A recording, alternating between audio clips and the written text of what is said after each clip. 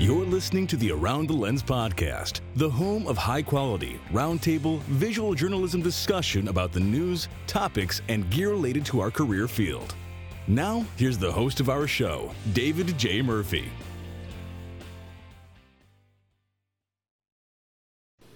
Hello and welcome to episode 243 of Around the Lens. I'm your host, David J. Murphy, freelance visual journalist based out of South Korea.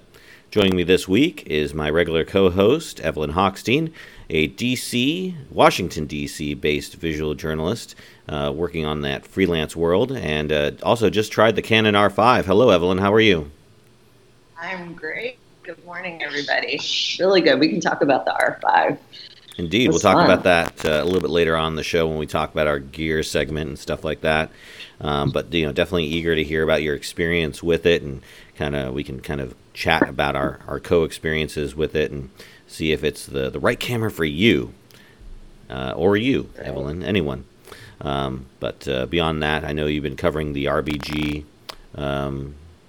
events and whatnot. Were you at the courthouse, the Supreme Court? I was. Yes, Friday night I was having my holiday dinner with my family. Wasn't paying much attention to my phone, and it rang. I gotten some news alerts, but I didn't look at them, and then it rang, and I looked and I went, uh-oh. It's an editor from the Washington Post.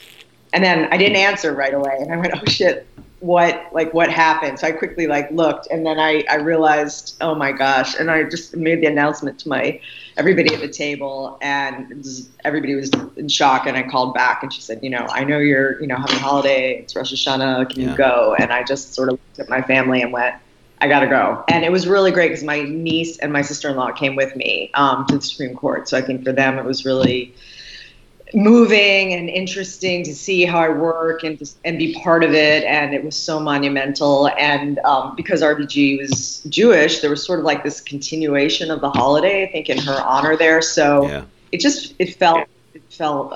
was very powerful. But I don't often just if it was big enough news that I had to go. And I'm really glad I went. And then I went the next morning, Saturday morning, and Saturday night again. So. What a great thing to share with your family. That's such an organic thing just happened. That was really nice. Yeah, I felt exactly the same way. They know what I do. They don't always get to witness it. And then to see everyone else, how people just come in an organic way and gather in these moments. And what was so amazing is that people were sitting on the steps of the Supreme Court. And it's almost, you can walk up them, but it's almost always closed off when there's an event, a protest, a gathering. Mm-hmm. And because it happens organically and it was just so moving, it was full of people in places that they wouldn't get to be communing together. And then the next morning when I went back, there were barricades up and you couldn't climb the steps to the Supreme Court. So It was really, really powerful that first night. Yeah. Well, a sad day losing such a tremendous icon in the world of law and human rights and civil rights. But it's the good silver lining is finally something is happening in D.C., right? It's been boring. There's been nothing going on. Now something is happening. But no, obviously a tremendous loss. So our hearts go out to anyone who was affected by that.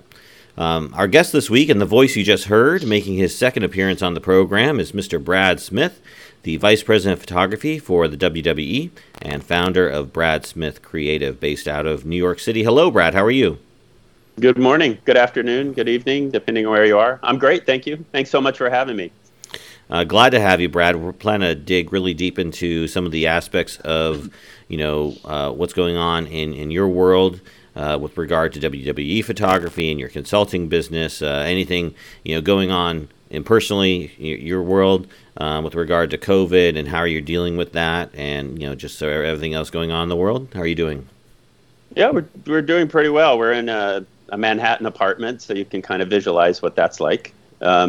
We are beyond fortunate that we have 2 floors in our apartment. Wow. So I can't tell you what a lifesaver that's been. We've saved a tremendous amount of money on marriage counseling probably because of that. So it's, I'm not sure how people have survived that much time together, but we're lucky to have the 2 floors. And my wife and I have a toddler. We have a 2-year-old wow. That's with us, and she's takes up a lot of energy for both of us, but it's been fun. And my wife is actually a photographer as well, Jennifer McClure, and she's kind of turned it into a project over time. It kind of organically just kind of turned into an at-home project of her and being with her daughter during COVID and all this, and how to kind of manage that and everything, and has produced some tremendous work that's gotten out there. So that's been fun to see. Normally I'd be at work when all that's happening.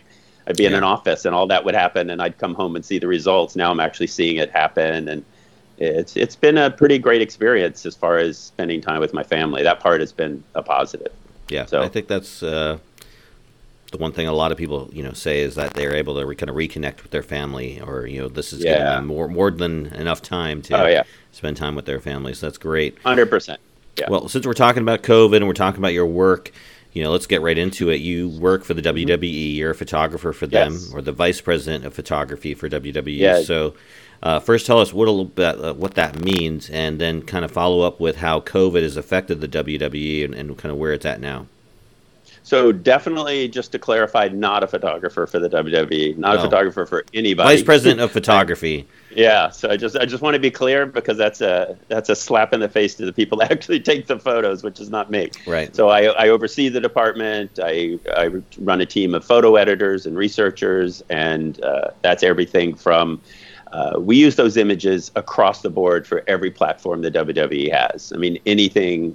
If it's your world and you see a photo within the WWE, whether it's merchandise or whether it is advertising or key art online, or whether it's the banners in the city hanging, or when you go into the arena and it's on the Tron and so forth, all those images are our images, and we take them, we manage them, archive them, we distribute them throughout the platform of the WWE, the various platforms. And it's a busy, never-ending rotation of images. When the show was traveling, which obviously is not at the moment. Like everybody else, we're kind of at a standstill trying to figure it out. But when it was traveling, we had 3 live shows per week, Mondays, Wednesdays, and Fridays, all around the country. And then we would have, basically once a month, we have what we call a pay-per-view, which is one of the bigger shows. You would probably know WrestleMania as a brand. So they're like WrestleMania, but smaller, and WrestleMania is the big one at the end of the year. It's our World Series, Super Bowl, Olympics, and Oscars all rolled into one. And we have one of those a month, and so those are in different locations and so forth. So we have a team of photographers that travels around the country, and then we have shows that go on the road out into the other parts of the world, Europe a lot, South America, other parts, Asia, India, different places that we go. And we have photographers that travel with them. We generally have, as a rule, we have 2 people at ringside, and then they stay kind of like they're in a specific corner ringside covering the show. And then we have at least one more kind of in the stands mostly. It's called a hard camera position. And they sit in a seat, basically, like say 25 rows up or something like that. So they get more of an elevated version of it. They can see the ends a little cleaner and stuff like that. So then we also have a studio that we set up in every single arena that we go to. We set up some kind of makeshift studio that we just throw together. We have a template for the lighting, so it's like kind of the same throughout. There's a consistency throughout that we do. And we get the talent to come in, and that is to kind of refresh the images we have, because character changes, they get new gear to wear, they get a new tattoo, a new haircut, whatever, that type of thing. So we cover all of those things for the company, and then we distribute them out. So it really never ends as far as the coverage itself. Yeah, no, absolutely. And you said are there shows going on right now, or is it all been put on hiatus? Okay. So right now we are taping out of Orlando, and we've got an arena. We're at the Amway Center, or Amway Arena, I believe it's called, in Orlando, and most of our shows are out of there. So we have a show that's on Fox on Friday nights. It's called WWE SmackDown. And we have a show on the USA Network on Monday nights called WWE Raw. So those are our 2 flagship shows, and those are filmed in the Amway Arena. So we have basically the same exact show minus 14,000 people. So that's the one difference, of course, is that there's no fans. The WWE creative team came up with this great idea of having, which other people have also done to various degrees of success, but I think we do a really great job. We have these LED boards, individual LED boards, about 1,000 of them, and fans log in, just like kind of we are right now, and we're on the LED board watching the show and then cheering and booing or whatever you do, reacting during the show. So that's our version of fans at the moment, as it was for the NBA is using those, and other sports are using those. I think even the Emmys last night used something similar to that with all the different kind of Zoom call things. It's the same principle. And so it gives at least a feeling that some people are there. But the shows themselves are the same. You have two people, you have a referee, they have a match, they have a winner, they have a loser, and they do that process. So we still cover it pretty much the same way, minus the fans. Yeah, no, absolutely. I mean, hopefully we can get fans back into stadiums at some point in the future, but I know that's a big challenge for all major sports right now. I saw the cardboard cutouts the MLB is using, right? That's kind of the funny, the meme or whatnot. For you, as somebody, you covered obviously before COVID and now after COVID, is it kind of eerie sort of being in there during the show? And, it's kind of like, is it eerily quiet? Yeah, so I haven't actually been to the arena. We've kind of like separated, and we're trying to keep a relatively small footprint there. I mean, it's a group that goes. They they go through all the protocols that we're supposed to go through. Very safety conscious about it. So they kind of limit that number. So there's really no reason for me to wander down there just to watch. Right. But the team that's there is definitely saying that there are moments where you can hear a pin drop because there's no fans, and and at the end of the day, we're still a TV show. That's our basis is we're a TV show. Right. And we also have a show on Wednesdays as well. Our NXT show is on Wednesdays, and that show is also done in the Orlando area. So all three shows, at some moment or another, there's a moment where you realize there's no fans in there because I'm sure it's quieter and so forth. But I think like anything else, you just kind of get used to it after a while. I mean, in a way, fans are great because they kind of mask a lot of stuff. You walking by and you talking to somebody, nobody's really going to hear it. I think you probably have to be a little more self-conscious about it with no fans, just to make sure your phone doesn't ring or something like that. But overall, I think it's still, once the show starts, it's a 2-hour show on Fridays and a 3-hour show on Monday. So they're just kind of locked in and shooting the show. Right. The performers are going to perform the same way with or without an audience. I mean, for the most part, 100%. I mean, I think everybody whether it's a concert or a play or a baseball game or a wrestling show, everybody to some degree feeds off of the fans. That's part of the reason you get into it, is because people are watching and you get cheered and you get booed and there's a lot of interaction. So I'm sure everybody misses it to some degree, and that's kind of missing. But at the end of the day, we have like this incredibly professional team from top to bottom, from the people that put in the equipment to the referees to the talent to the announcers. Everybody's pretty much a pro on it, so it's all done really, really well, and they're making a huge effort. I think everybody that's involved in that right now should be commended, whatever sport you're in, for making the effort they're making without fans. They're still trying to entertain people, because that's all of this, whether it's a Yankees game or our wrestling show or a 49ers game, you're just trying to entertain people, and it can't be easy to do without fans, but we're doing the best we can. Absolutely. I mean, it must be a challenge. You're so used to the reaction of the fans, either good or bad, and for that to completely gone, it must mess with their flow, their mojo, whatever you want to call it. I think at some point, the timing and so forth for just everybody in that live event business in general is probably hard to kind of adjust to at first, but I think they've all picked it up by now. It's been going on long enough that I think they've all adapted pretty well. And so, I think we've done a good job of entertaining, and if you focus in on what's going on in the arena, then that's what you came to see anyway. So if you're watching it on TV, I think you're still entertained by it, just as you would be if somebody hit a home run. It's still a home run's a home run. Absolutely. This isn't the first time you've managed photographers. Of course, you worked for Sports Illustrated for a while, for a long time. Of course, you were managing photographers, sending them out on assignment. Sending photographers like Evelyn Hochstein out on assignment. Yes, to cover things. How would you compare the two sort of fields? How do you compare this to WB? Or Sports Illustrated WB? Yeah, I would say that the major difference is that one's an editorial product, and you are kind of working with more editorial guidelines of covering the events and then presenting to editors, and they kind of go by, they're working in conjunction with a writer. When Evelyn was shooting for us, she was working with a writer, whether the writer was there or not, and whether she knows it or not at the moment, she's still working with a writer, so it's all kind of flowing together. If the writer has something really important in the story, Evelyn needs to get a picture of that, for instance, and so forth. And whereas the WWE, it's an entertainment company, so it's you're still taking photos kind of the same way. I mean, in a lot of ways, what we do primarily is this action photography for the WWE, and then we roll it into this huge kind of spectacle at the same time with the lights and the branding and the fans and the event and all that. Whereas I think editorial photography is more centered on the action primarily that's taking place in the arena itself. There's rarely going to be a football picture that's more important than a guy throwing a football or a guy catching a football or a guy scoring a touchdown.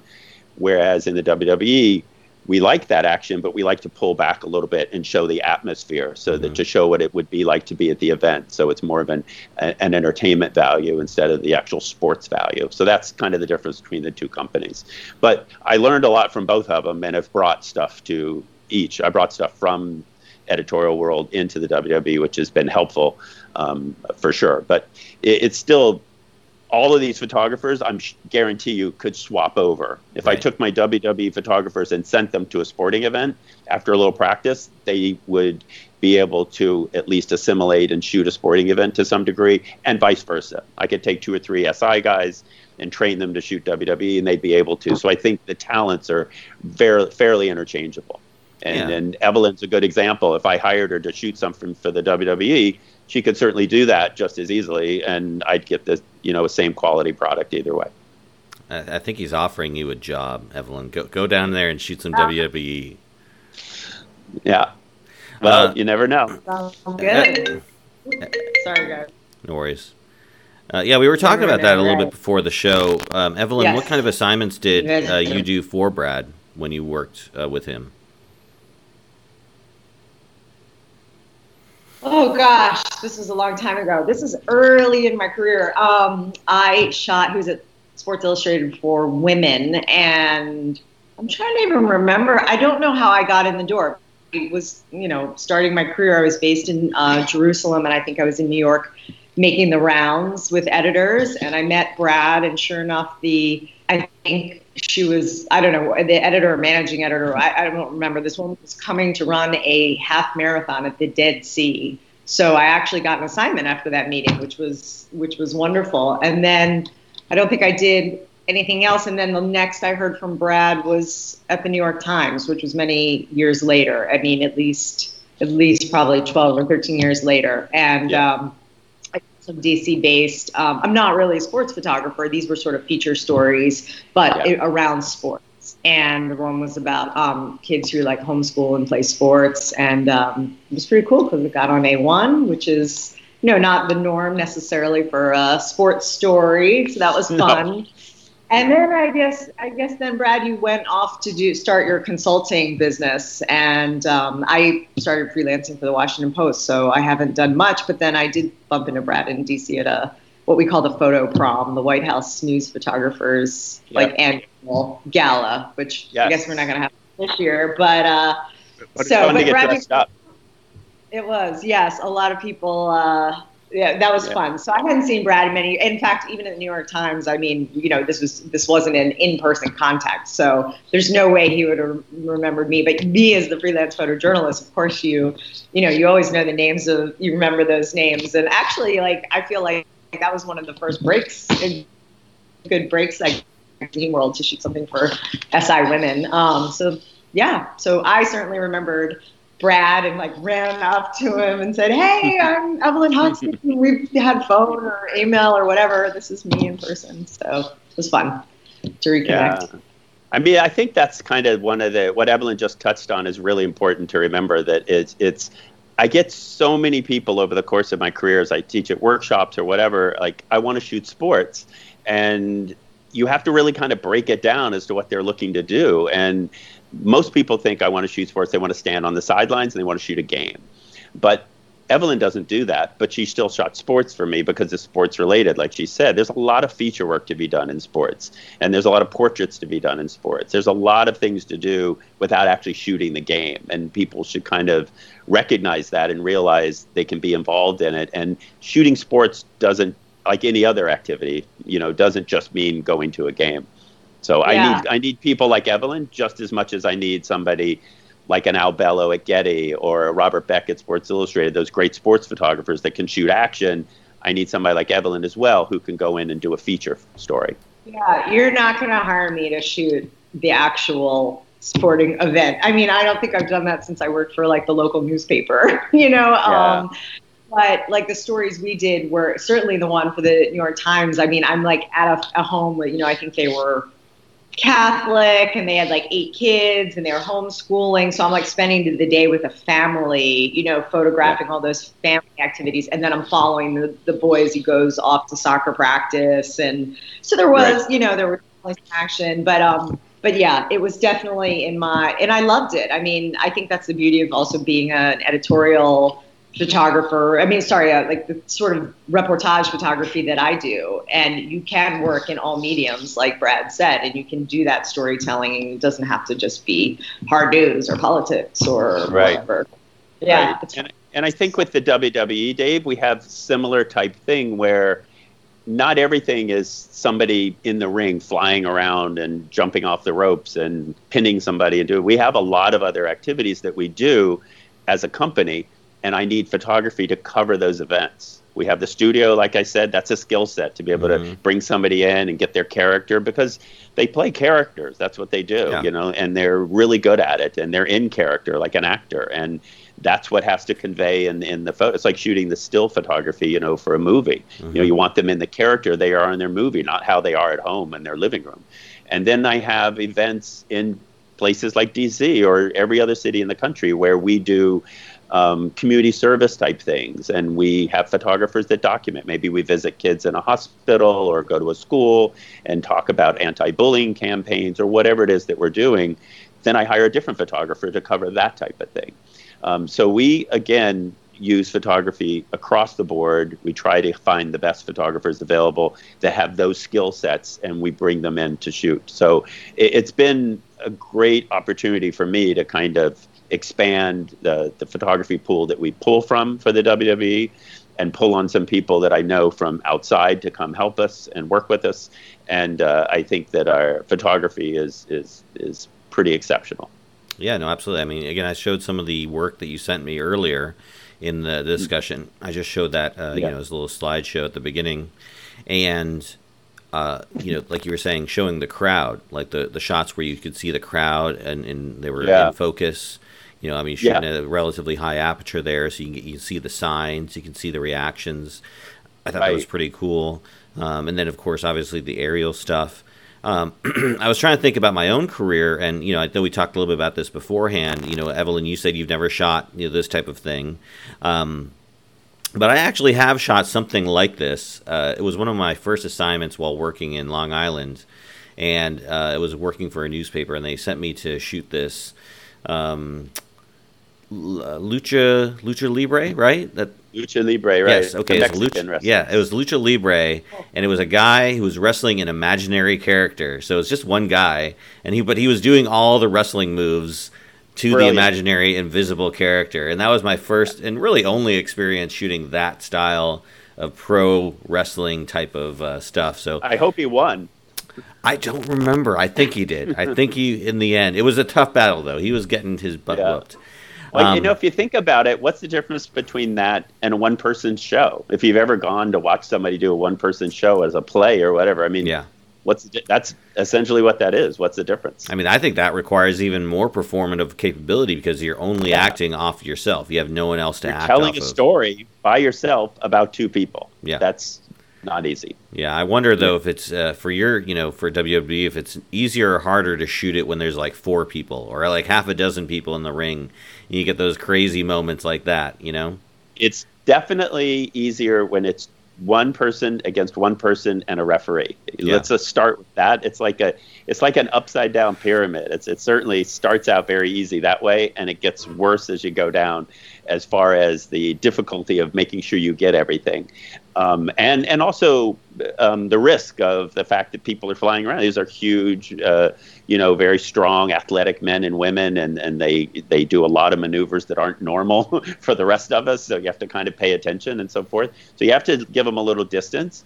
But each person you add in, 4 people, 6 people, add people, 8 people, starts to add to the opportunity. So that's the way I would kind of look at it. Is it's a little more difficult because there's so many things to watch at once, like a 3-ring circus. But at the same time, it gives you more opportunities. So, but those types of images with 8 people are better shot. The wider, the better, because it doesn't do good to have 8 people and there's 2-on-2 or 1-on-1.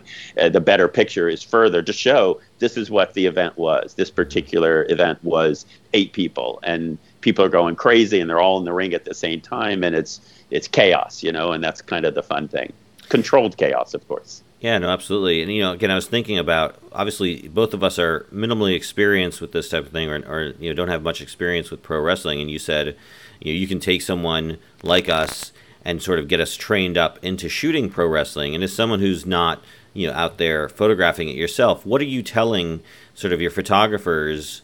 What's kind of the advice you're giving? And, so maybe something that can be transported onto the, amateur photographers, maybe shooting a lower level wrestling event, non-professional, but, how are you instructing the photographer to capture imagery, as the photo editor type perspective? Yeah, so generally the types of photographers we're using to cover the wrestling shows themselves, not the hospital visit, none of those other things, but show. Just the wrestling show. Yeah.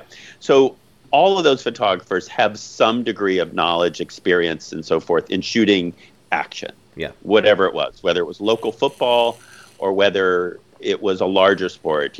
I have a guy who's a former NFL photographer for an NFL team. He spent his career doing that. And he works for us part-time.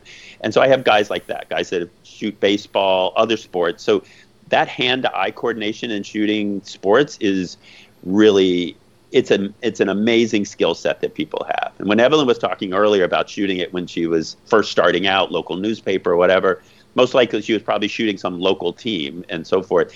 And the difference between high school and then the pros in any sport is like monumental, right? How fast they move, how quick they go, how high they jump, etc. The wrestling is the same way. And our guys start with a basis of knowing how to shoot sports. The best thing that we do is, and the way that to teach somebody for us from our point of view, is we would put them in that hard camera position that I mentioned earlier first. First of all, they're in no kind of pressure or danger or anything around the ring where something could happen with guys flying around. They're safely off to the side, like 50 feet up in the stands. And then they can get a feel for how the event flows. I was going to say the game, but how the event itself flows. You get it. Each person has an entrance, and each entrance is coming with music, and each entrance is like dramatic, and everybody cheers because somebody comes in, and it's real great. And that's part of the show.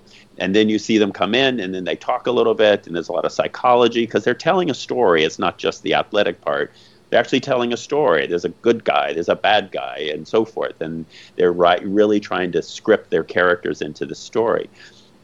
Then we would take people eventually down to ringside. And those photographers at ringside would work with somebody specifically for a while until they kind of gathered some confidence in shooting. You are actually working with a TV camera. You're like standing next to a TV camera.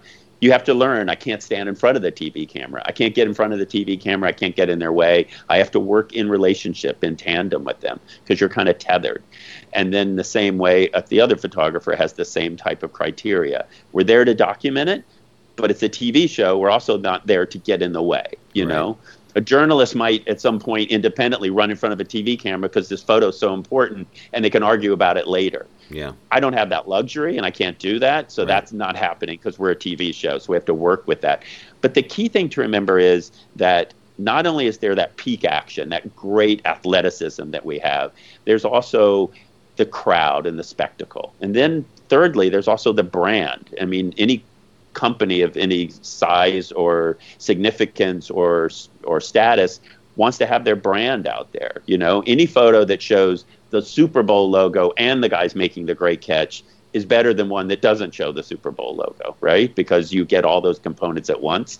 So that's one of the things we're trying to work with them for, is with the photographers, is not only to shoot the action, but also to kind of incorporate whatever the atmosphere is. And we put on a pretty good spectacle. It's more like a concert in a way, with the big truss and the big set build out and the lights and lasers and all that stuff. That all has to be incorporated into the photo itself. And that's why we can't just have people just shooting tight action in the ring. They can start with that to get a feel for it, but eventually they have to incorporate all of those components into one image. And that's kind of the key part for them. But when they're in that hard camera shot we talked about earlier, they can get a really good atmospheric shot of what it looks like. And you get a feel for it without going on the dance floor. You can kind of see how everybody else is dancing. And then you can kind of say, okay, I'm going to do this because I won't feel uncomfortable if I do this. And that's kind of the significance of sitting upstairs a little bit and shooting up high. Yeah, that kind of reminds me of the time when I was in the Marine Corps and we used to shoot the Marine Corps Marathon. And so the Marine Corps Marathon is run by an organization that their only job is to run the marathon and all the tertiary events around the marathon. Right. And so they would actually give us like a shot list of what they wanted shots of, and we would be instructed to try and get various iconic aspects of the marathon, because they would use that footage for not only historical purposes but promotion of next year's event. So I can definitely see the importance and value of that sort of aspect to commercial work. Evelyn, have you ever done anything like that in any sort of aspect of where you had to have like a key icon or aspect in your shots? Any commercial work in your background, or has it always been straight photojournalism? I've done some commercial work. I'm just sort of, but I'm not thinking of an example like what you're describing, where it's been like a major event, like these types of events. So no, but I've definitely very little, but a few commercial jobs, but not the same style. Yeah. You mentioned the tight shots and the wide shots and whatnot. So when you're giving them sort of the instruction and feedback, how long do you give them to sort of get comfortable with it before you start expecting them to be actually able to perform? Is that like one show or a couple of shows? Yeah, a couple of shows, I think. And again, I have people who only shoot hard camera. I'm probably never going to train them to go shoot ringside because they're really comfortable in hard camera. I like them there. I can use them there. These are these are freelancers, of course, that I use them when I'm in that city and so forth. And I have people that are probably better at this point shooting the ringside, which is a really, like I said, a specialized skill set. So they can stay. But when we're training somebody, and let's not be wrong, I'm giving instructions on what I like to see, but I have photographers who actually work with them. I have two staff photographers, Eric Johnson and John Giamundo, and they physically train them in person. Those are the guys who actually stand by somebody and show them how to do it. And I think that we can all tell after 2 or 3 matches, maybe, or 2 or 3 shows at the most. If they haven't picked it up after 2 or 3 and heading in the right direction, we'll just cut bait and go ahead and let that loose, and maybe it's just not the best fit, and you can kind of tell. But it would probably take, I would say, 2 shows. And if they haven't picked it up in 2 shows on where to be, what to shoot, get a feeling for it, and so forth, we probably will move on. Yeah, but honestly, I haven't. I'm sorry, I didn't mean to interrupt, but I haven't really run into that yet. For the most part, I would say we have like a 90-something% success rate.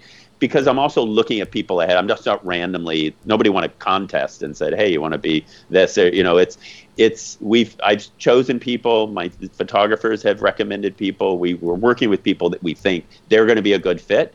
And when you kind of have that instinct and you've been doing it long enough, you are right most of the time, to be honest. Do people just kind of apply out of nowhere, or do you have like open sort of calls for photographers? No, on the second part, absolutely not. The first part, yes, I do get applications, I guess is the best way, or whatever. They send me notes. I shoot wrestling because you have to remember, like every other sport, wrestling kind of falls into that category of There's some really small little groups, like people who only have enough money to pay one guy to wrestle at a time, so they have smaller groups, and that's how you can learn. And then they have bigger groups that have TV contracts, it's kind of there, and everything in between. So I have a lot of people who have tried their hand at wrestling in other places, smaller groups and so forth, that would like to work for us. And they send me their portfolios and their resumes, and I look at their work and I get an idea. But I also have to take into account it's also a matter of geography. Right. I like to have as many people local as I can to kind of make sure that I have backups at the very least in these cities, in case something happens. What if my guys get snowed in and they can't fly in? Who can I call in Minnesota to go shoot that, and so forth? So I try to keep it regional as well, and that's probably where a lot of those guys will stay, within that region. But you'd be surprised how many people have shot some form of wrestling at some point. Even if it's the backyard stuff, they've kind of just gravitated towards it, and then they come to me. And then a lot of them, honestly, Dave, are just like sports photographers. They work for that venue, or they work for a local sports team. This is kind of a natural progression for them to be able to do if they'd like to try it. I think most of them can pick it up. Yeah, that's great. Yeah. Well, let's go ahead and move on to your consulting business, because I did want to make sure to talk about that. And I know, Evelyn, you were interested in that aspect of what Brad is doing. So talk to us a little bit about kind of why you started this sort of consulting business, and what does it do for photographers? So I started it in between, after I left as director of photography for Time Inc. Sports and Sports Illustrated. And I had about a year in between that job and becoming the VP at WWE.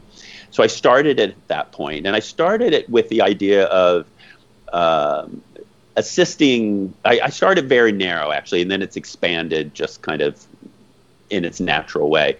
I started thinking I could help photographers be better sports photographers, if that's what their chosen craft was to be. I've been doing it long enough, editing and hiring and talking to photographers and listening and paying attention and gathering information, that I think I could work with them. This is what people are looking for. These are the type of images you need to have, and so forth. So I started out with that, and then gravitated towards more just photographers in general, like how to some degree improve their photography. But a lot of my work in the consulting, it's basically centered around two things. There's corporations and there's individual photographers. So I'm working with, I have some now, and I've been working with them all through the pandemic and so forth, really kind of, we created the website. My wife actually built the website for me. So it's Brad Smith Creative, and I have the website, and a lot of the photographers that are reaching out to me, they just need, they just need a little push, a little guidance. They kind of have hit a rut, which is how every creative person is at some point or another for all of us. You just kind of, you have writer's block, I guess is the best way to put it.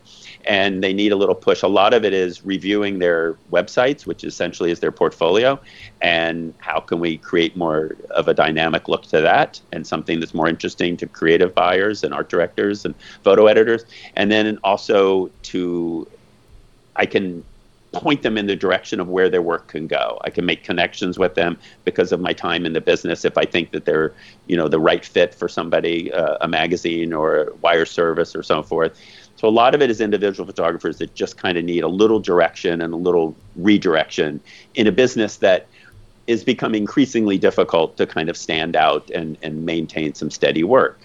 And then I also work with corporations, and the corporation part is more in digital asset management.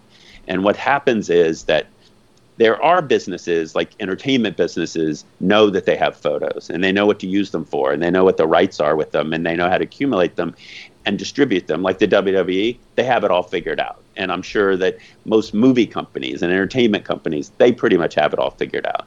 But then you take other companies that you don't associate with visualization. Let's just say like John Deere tractors. I mean, they need photographs for various things, right? And they have these assets, but they don't really know how to utilize them. They don't really know how to bring out the value of them. And they don't even know they already have the images they need, and how to store them, and who can find them, and who can locate them, and who can distribute it through the platforms for the company. And I can help companies with that as well. So that part is kind of exciting. It's more strategic and bigger picture planning. And it's almost letting you know that you've had this all along. I'm just showing you that it's here and how to utilize it. And it's not just one person that knows about it. When they go on vacation, you guys don't know what to do. It's because that's a lot of it is that kind of thing. But right now, primarily, it's with individual photographers, just working with them and building up their books and making edits with them and creating a better look for them, and also making connections with them, which I'm able to do because of my experience in the business for so long. So that's primarily where the business is at this point. And it's keeping me busy, to say the least. I do have another job, a full-time job, which is also more than 40 hours a week. So that keeps me super busy. And that's, make no mistakes, that's my priority, is the WWE. Everything else is just, I fill it in when I have time to fill it in. But I enjoy it. I enjoy it a great deal because I've never enjoyed anything more in photography than the collaborative. That's always been my favorite thing. I never wanted to live in a cabin by myself and watch wolves for 2 years. I like sitting in a room with 4 or 5 people and we talk about stuff. And if it's one-on-one and I call Evelyn and say, this is the story, I like that part. And if it's an art director and 3 other people, I've always enjoyed that. And I think that's what this is with these photographers. It's a collaborative, I've got everything from sports architectural photographers in California to people that don't even shoot sports. They're completely portrait photographers in New York that I'm working with. And it's just a matter of kind of making their work more accessible to the people that might be interested in their work.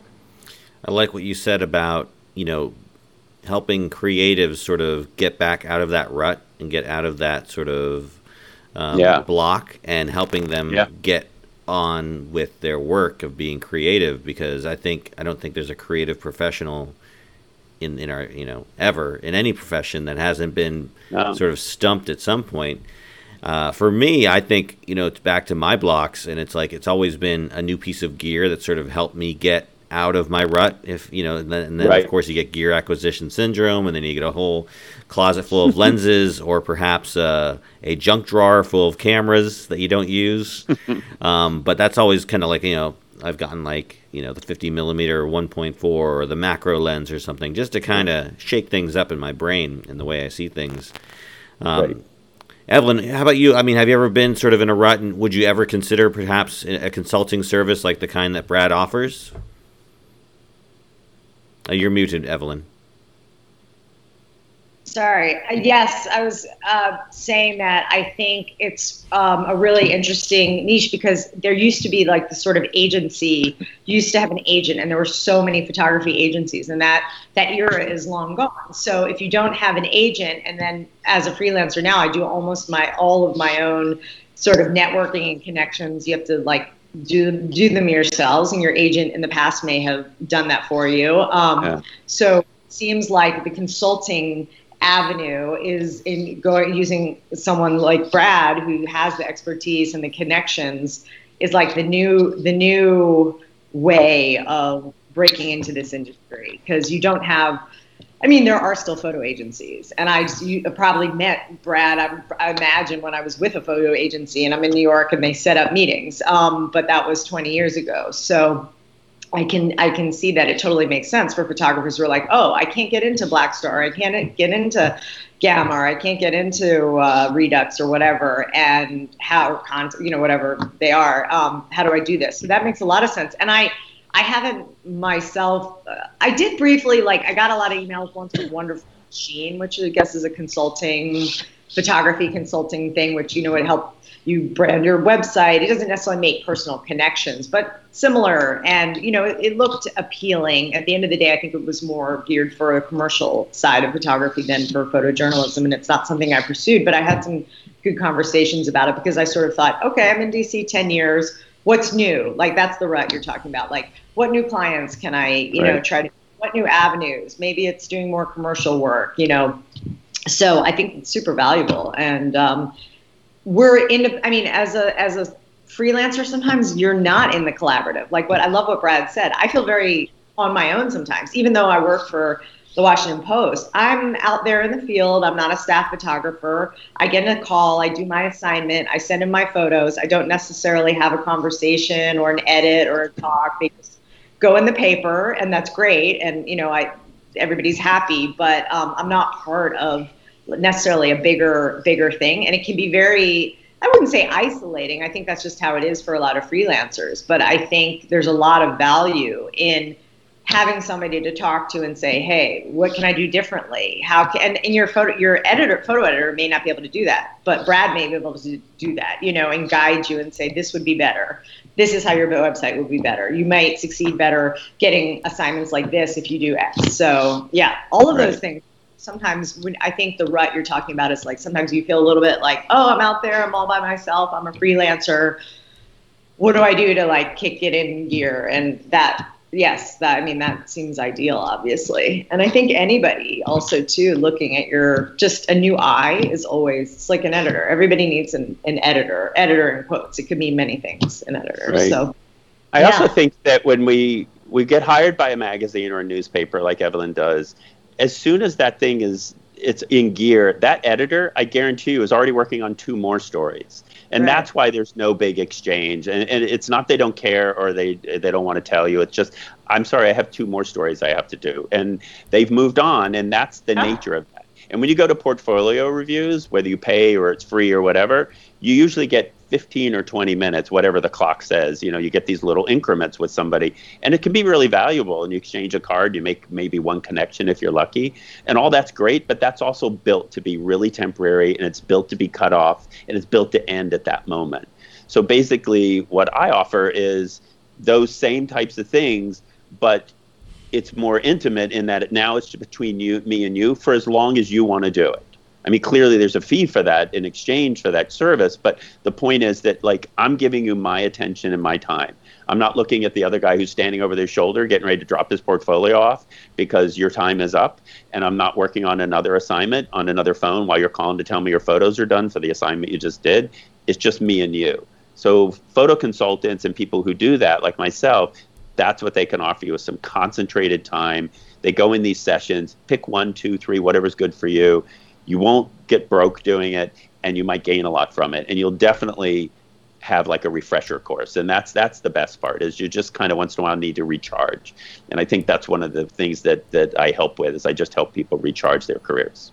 That's great. And it's I think a valuable service. Is it something that's offered like on an hourly basis, or do you just negotiate with each person individually?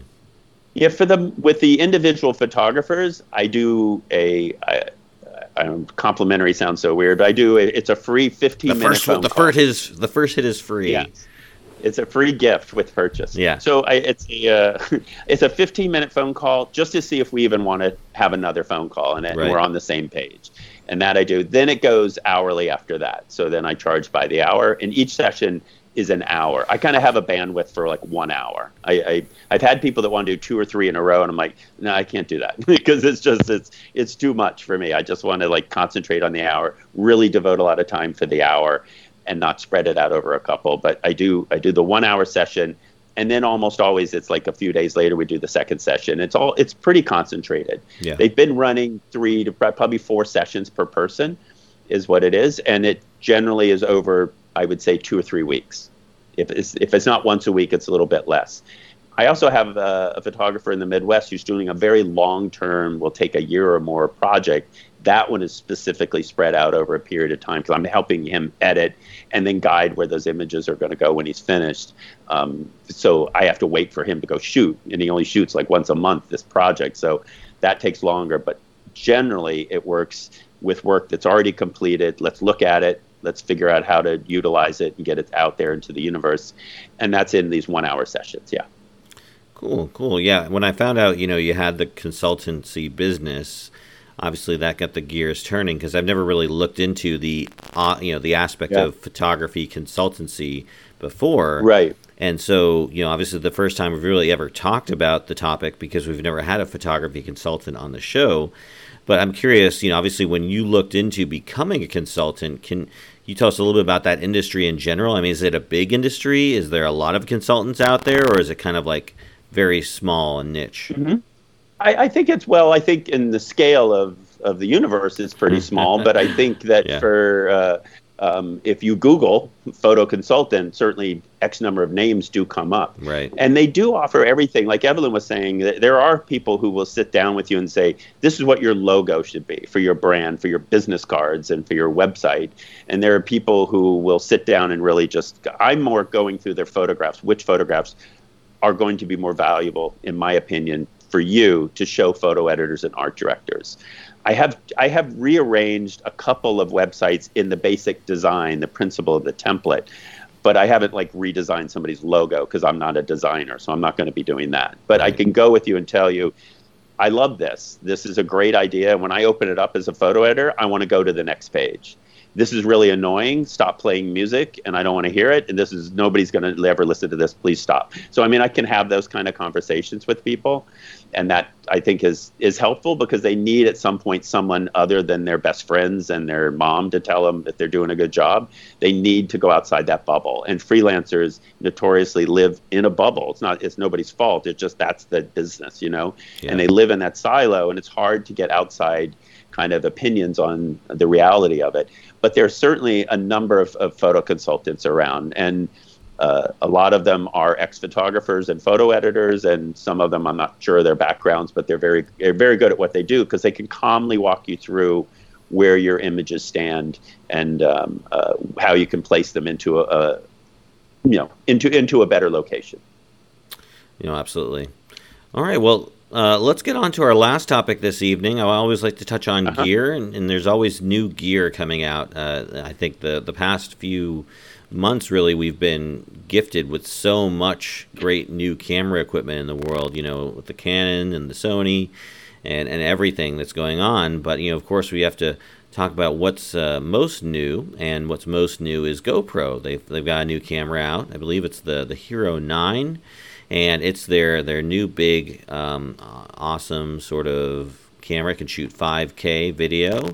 And it's got all the great features that come with the camera, 4K, I think 4K 120, and just everything you would think of with the GoPro camera. It's the best of what they currently make.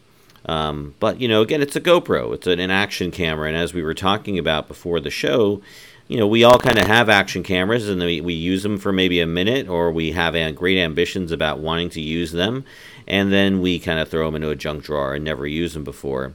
With this new GoPro camera, we'll throw it over to you, Evelyn. Does this sort of reinvigorate your sense of creativity with regard to action cameras? Are you looking at this thinking, okay, I'm going to use it this time? Does it get you going? Oh, this is a trick question. I don't want to not, I have no opinion about any of this. GoPro 2, never used it. Yeah. I love them in theory, but I'm not throwing GoPro under the bus, but this is just not something that gets me too excited.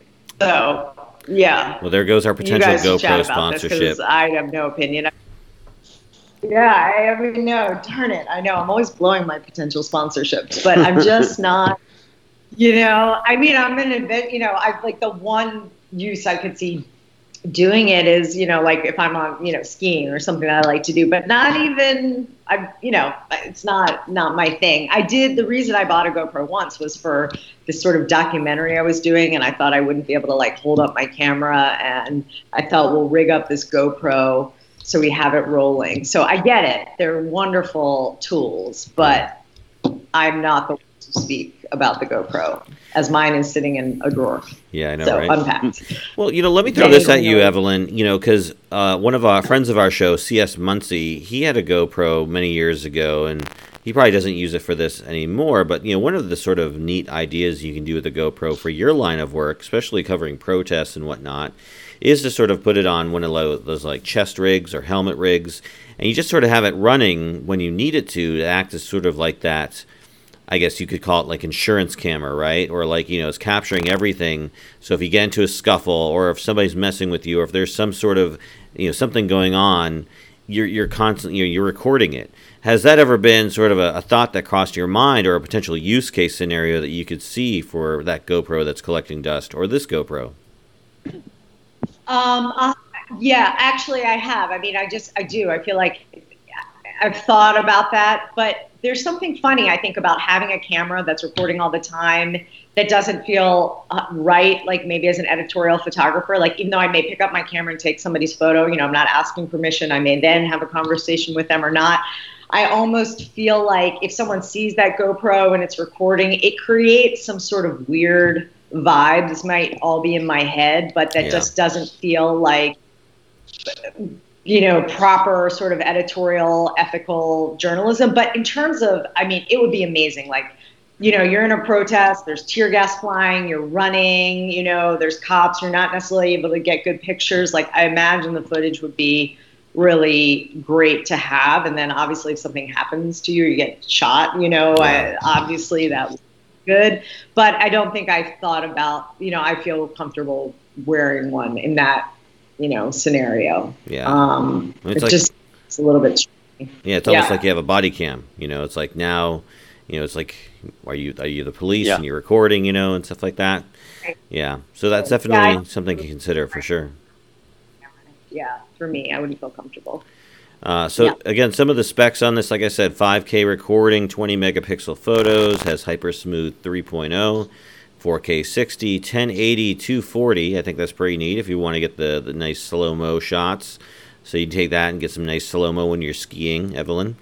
Then it's, again, wide field of view. I think what's neat is here it has the removable lens covers. So if your lens gets scratched or broken, you can take that off and put a new one on, which makes sense considering how people actually use GoPros. And it goes for $450.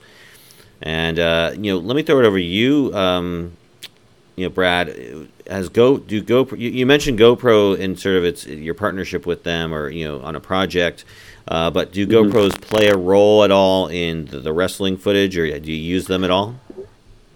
They haven't yet, no, because it's just because of the way the TV show's configured. I'm not sure exactly where we would be able to use it. I wouldn't be against it if one of my photographers could come up with a really creative idea on where to put one. And I do have some photographers that could have that conversation, and I'm willing to explore it. We have not yet, honestly, but it's certainly something to explore. And one of the things that shooting with no fans has allowed us to do is kind of explore some photo opportunities, you know, with the remotes and things like that. So that's a possibility for sure.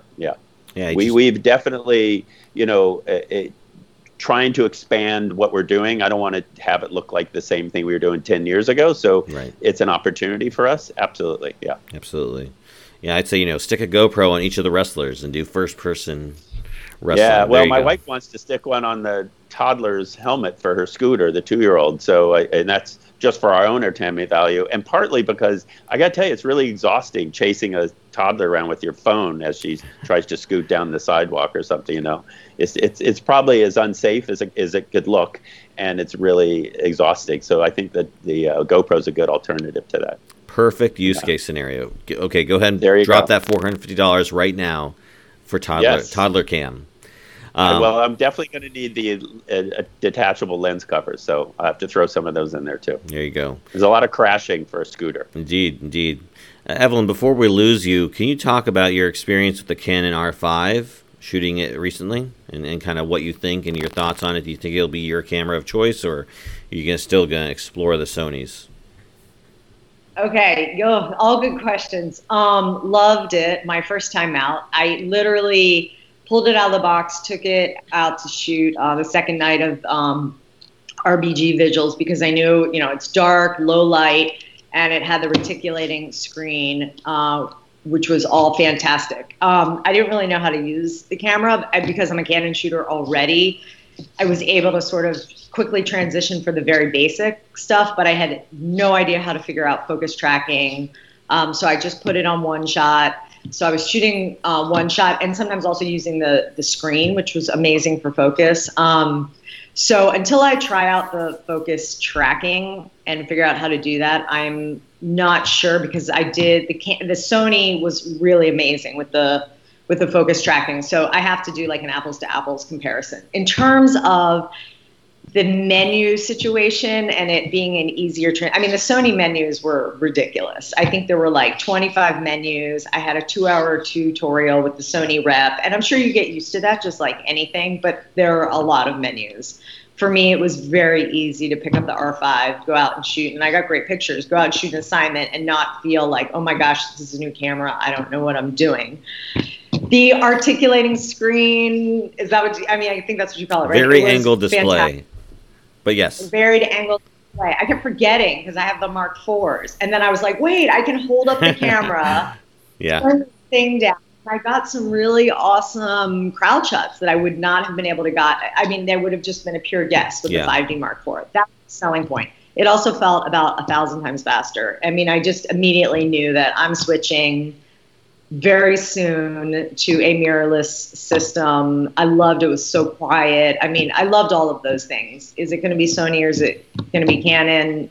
TBD. I've got to figure how to do the focus tracking, and then I can give you a good comparison. But I will say, loved it, and for Canon users, super easy to switch over. I didn't try any of their new lenses. They sent me a 24 to 105, but it was f4, so I didn't even bother taking that out because it just didn't seem practical at all. Yeah. So I had to get my hands on one of the I don't know what you call them, but one of the new lenses that go with the mirrorless system. So I was just using the adapter, but it worked great, and I had no problems. I used all three of my lenses with the adapter, main lenses, all the 1635, 2470, and the 7200. Right, the Trinity. And that was all good. So I'd say right now, it'd be easier for me to go Canon, but maybe the focus.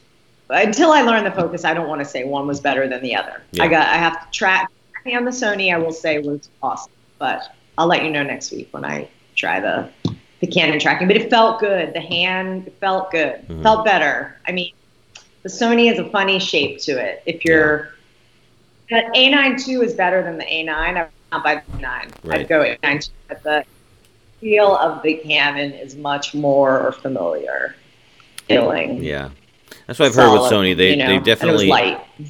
Yeah, the Sonys have definitely had a challenge with their ergonomics, but I know they've improved over time. So, you'll definitely have to let us know what you finally end up choosing, because we're all waiting with bated breath. What will the final decision be? When are you going to make that final decision? By the way, is there like a deadline you've set for yourself?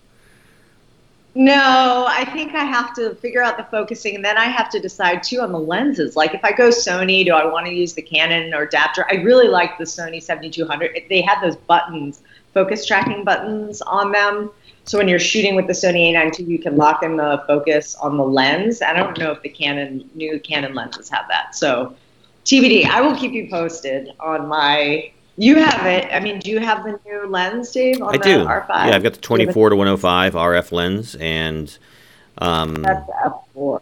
It's got that cool control dial, which allows you to have some additional functionality you can program onto it. But there's no focus locking buttons. It's either you got your typical switches, like your OIS or your autofocus. You can turn that on or off. Yeah. You can lock the lens down, into the wide angle if you want to keep it locked. Or you can use the control dial to change certain things, like if you want to change ISO or shutter speed or certain settings, you can do that through the lens. The one thing I would tell you is before you make your final decision, really try out the cameras with the native glass, because it may be a different experience with regard to focus tracking. I know from Canon's own, press material or whatever, that they say, using the adapter is just like using the native glass. But, again, if you're going to adopt the mirrorless system, I think as you upgrade, you're going to probably want to upgrade your lenses at some point to that mirrorless system's native set. Just naturally as you upgrade. They didn't have any except for the 24-105, and I really am not going to use that. I mean, that I can't imagine how I really use the f4 lens. So, but I will say one thing: the LCD. The one thing I hated about mirrorless that's prevented me from switching to mirrorless was how it looks. Right. The LCD, you're looking, it just always looked like a TV screen, and it didn't feel. And it looked the R5 had a better look than the Sony. Okay. Felt more like a DSLR. Yeah. I don't know if you've noticed that, but the viewfinder is absolutely awesome, and you can have that I think you can turn it on the settings to make it a high refresh rate to 120 hertz, and it's just like you're looking at you're looking through a viewfinder. There's no difference at that point. Yeah, and I didn't feel that with the Sony. It definitely had that EVF kind of feel. Right. I don't have all the technical terms, but ergonomics, that's it. Hand feel. Got it. It's also morning. I'd love to hear what other people think too. I mean, it'd be interesting. Well, let us know down in the comments below. We have 6 viewers watching, so they should all let us know what they think about their mirrorless cameras. Well, Evelyn, if you have to jump off, I won't stop you, but I want to talk to Brad a little bit about the cameras that they use at the WWE. Brad, what are they using currently? I'm sorry, go ahead. Before I jump off, I'm going to make a public request to Brad to be a reviewer at the WPOW, Women Photojournalists Washington Portfolio Review when we come back post-COVID. Thank you. I appreciate that. Yeah, I'm all up for that. Thank you very much. Sounds good. Evelyn, it's good to see you again. Would love to have you. All right. Good to see you guys, too. Yeah, great. All right, Evelyn, have a great rest of the day. Take care. Bye. See you later. Good luck Saturday. Bye. Thank you. Bye. Bye. Hey. Yes, I know Evelyn had to step out, but definitely did want to continue our conversation for a few more minutes. Sure. And again, get into the technical, stuff with regard to camera gear. What are they using? Is there sort of a set camera equipment, or is it whatever the camera photographer brings to the event? So again, I'm dealing with a situation where I have 2 full-time staff photographers. Right. And both of those photographers, through no reason other than that's what they're comfortable with, it's their personal choice, they use Canons. They both use Canons. And then I have a third photographer who works in the office, Georgiana Dallas, and she is a photo editor, but she's also our in-house photographer, meaning at the offices in Connecticut, if we need something photographed, it could just be some merchandise we need copied or a portrait of somebody, or there's an event there that she has to cover. She uses, she had her own camera, but then we purchased and Sony, it was the A7 is what we got for her. So we haven't gone all the way up the ladder on it, but it's perfect for what we need it for. And we found that the mirrorless is helpful in the office on occasion because sometimes she's in there's a meeting, some type of business meeting or something. And if you're in a boardroom and you're photographing, you really don't want people to know you're there with the shutter. So that's come in handy for that type of thing in the office. And she uses that. The guys, the Canon, they purchased 2 of the EOS Rs. So they have that first kind of round of the mirrorless Canon. Right. I know there are improved bodies available now, but we haven't gotten that far yet. We're just kind of using those for now. Sure. And that, again, is TV related. It's a TV show. Yeah. And occasionally we have things, there's the stuff you see on TV that's in the ring, and then there's always some backstage stuff, where we have some vignettes backstage, and we have some moments where, there's a confrontation, or there's a speech, or a talk, or whatever, and those type of things. Because again, the TV is involved. The mirrorless really comes in handy because we're just flies on the wall taking some quiet pictures while TV's rolling, and as it's happening, because we don't want to interfere. We don't want to be part of the story. We just want to cover the story. Right. So that's where those mirrorless have come in handy. And the 2 photographers, obviously, I gave them the choice. You can buy the Sony, you can buy the Canon, whatever you want. I want you to be comfortable. And they just went with the Canon because they're already comfortable with the Canon. So it's a natural transition for them. Transition rather for them. And then for my staff photographers, I would say, Dave, we're pretty split. If I have a core group of about 10 freelancers that I use, and then we've increased in the 3 years I've been there. We've more than doubled the amount of photographers we now use, even if it's on a part-time basis, because I had to expand that. We have a guy in the UK, and we have somebody in India, and we've got some people that we've kind of trained that if we're in those places, they can shoot for us, right? And they are pretty much split right down the line between Canon and Nikon originally when I started, and now Canon and Nikon and Sony. So between those 3, and that's the full time and so forth. So it's I thought it was going to be pretty much all Nikon and Canon with a Sony here and there, but in the last year or so, Sony's made a real push, and some of the guys have made the change. So it's not exactly 1/3, 1/3, 1/3. So it's probably 65%, probably 75% is Canon and Nikon, and maybe a quarter of it is Sony. Is probably where we are. Yeah, no, I mean the trajectory that Sony has taken since they entered the camera Yeah. industry, so to speak, and this DSLR to now mirrorless has been phenomenal to see, the progress they've made. I mean, they're now the camera of choice for the AP.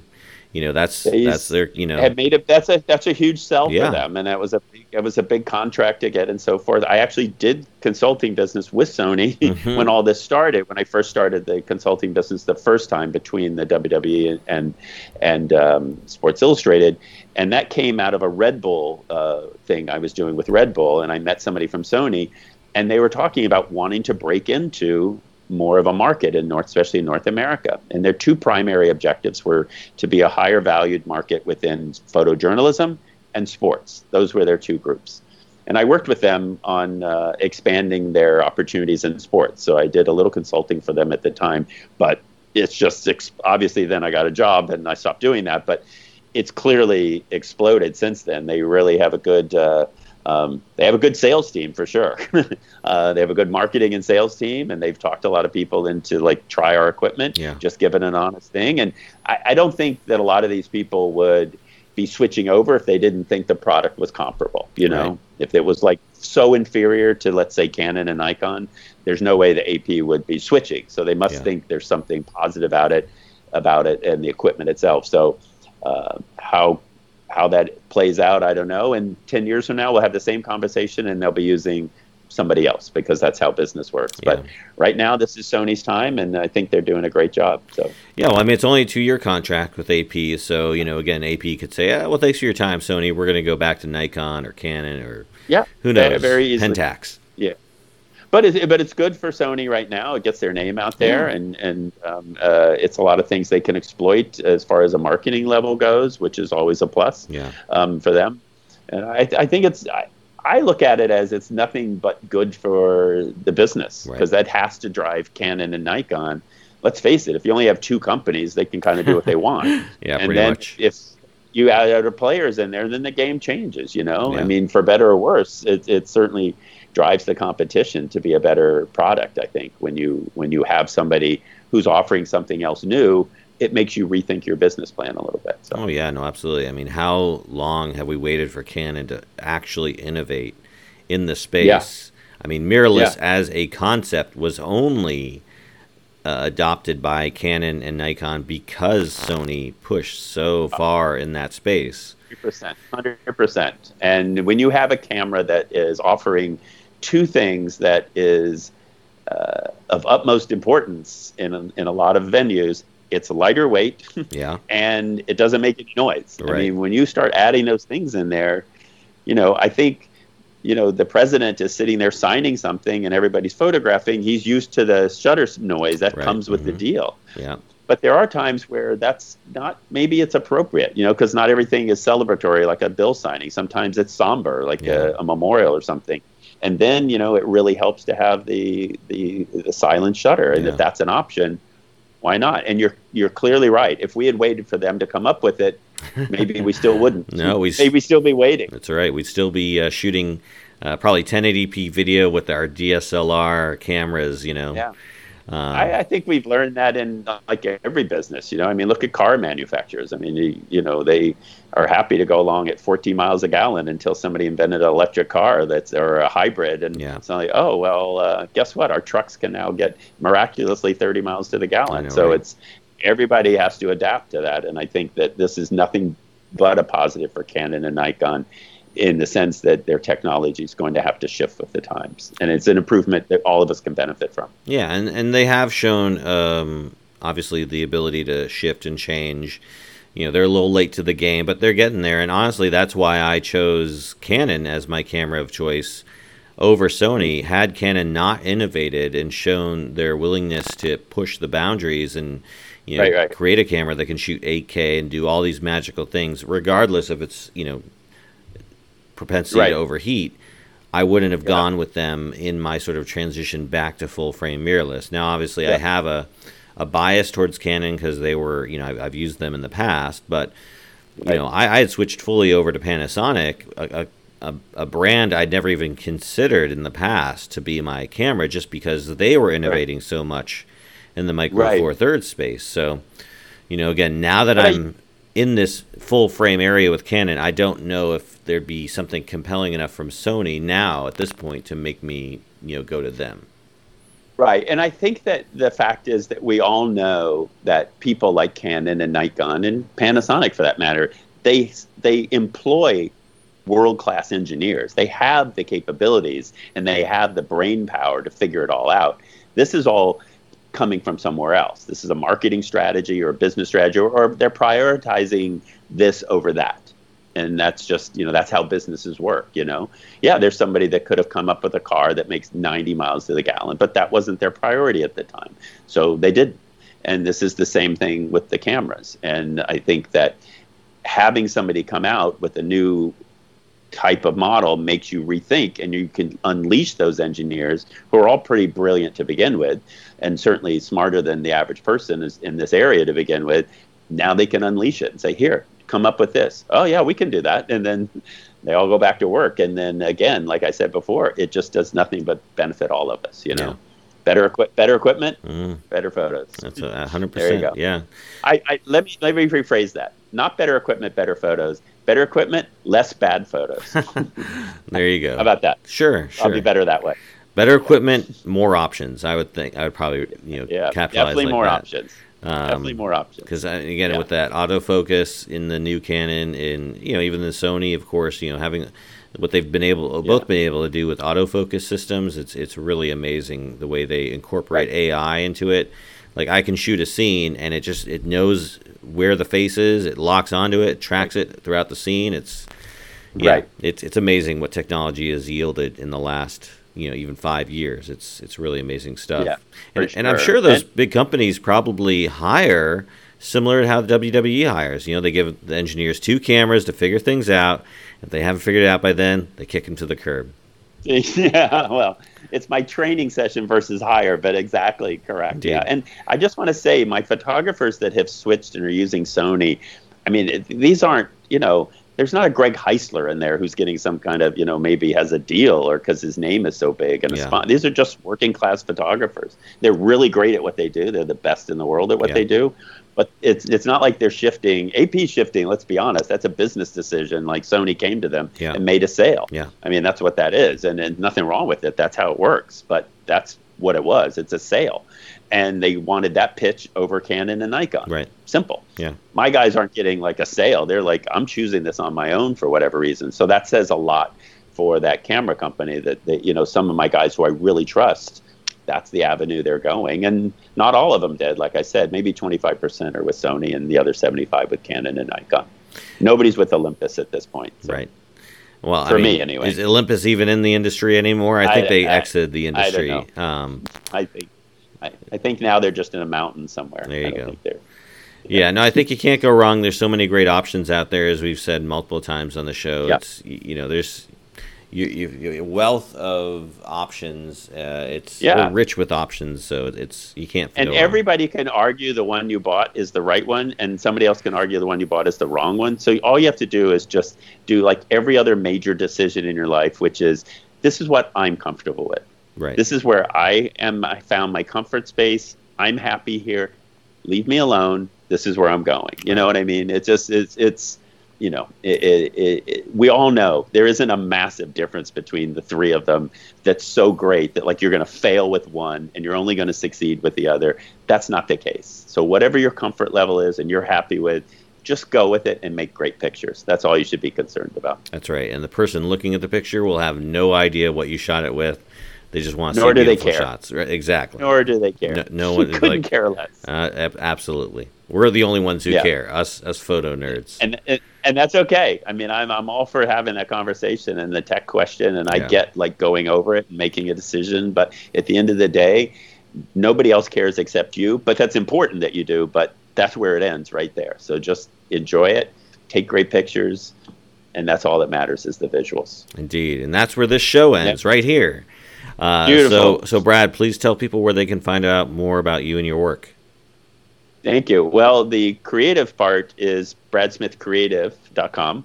That's my website, and all my contact information is on there. And if anybody's interested in that part of it, any consulting, they can go there. But my email is also on there if somebody wants to use that to reach me at the WWE. My email address at the WWE is bradley.smith@wwecorp.com. That's my email there. So either email, they could reach out if they are interested in shooting with the WWE. Like I said, we've increased the number of shooters dramatically over the last couple of years. We have a huge stable of photographers that I'm really proud of, and we have a lot of people. And we're always looking for more people because there are areas where we could improve on. So sure. I'm always looking, if somebody's really, that's their passion to shoot wrestling, by all means, reach me there. And if they have any interest in upgrading their portfolio or having somebody look at their work and giving them an honest a declaration on where their work is going, happy to help them with that with Brad Smith Creative. That's awesome. Great. Well, thank you, Brad, so much for taking time out to be on the show. Thank you, Dave. It's a pleasure to be on the show. No, thank you. We're glad to have you back. You're always welcome back. Love having you on to talk about all great things going on in your world. Thank you. And I'll let you know the next time I have something interesting. Sure, absolutely. Let me know. We'll have you back on. We'll talk about it. I appreciate it. Awesome. All right. Thanks, Dave. Well, this has been Around the Lens, episode 243. I've been your host, David J. Murphy. If you'd like to continue the conversation, by all means, do so on one of our social media networks. Of course, Facebook, you're on right now. You're probably watching this live. You can comment down below. You can tell Brad what kind of camera you're using. You can find us on YouTube. We're also on Instagram and Twitter, and you can find links to all of our social media on AroundTheLens.com. If you'd like to support us financially, you can also donate to our Patreon page and get everything we do a little bit ahead of time, and you can help support the show financially and help us expand what we're doing here on the platform. All right. Well, thanks again, Brad. Truly appreciate your time. Thank you. I listen, I just, on behalf of just the photography business in general, shows like yours and this one specifically, it does a lot, and I just know that every one of us appreciate what you do for the business in general. Thank you. Thanks, Brad. That means a lot. I really appreciate it. Thank you. Welcome. All right. Well, I've been David J. Murphy. This has been Around the Lens, episode 243, and we are out. Thanks for listening to Around the Lens. We hope you enjoyed the show. To continue the conversation, head on over to one of our social media outlets such as Facebook, Instagram, YouTube, or Twitter. To support the show financially, consider donating to us via Patreon. For show notes from this week's episode and links to everything else we talked about, just go to our website, AroundTheLens.com. Finally, if you or someone you know might be a good guest for the show, get in touch with us via email at info@AroundTheLens.com.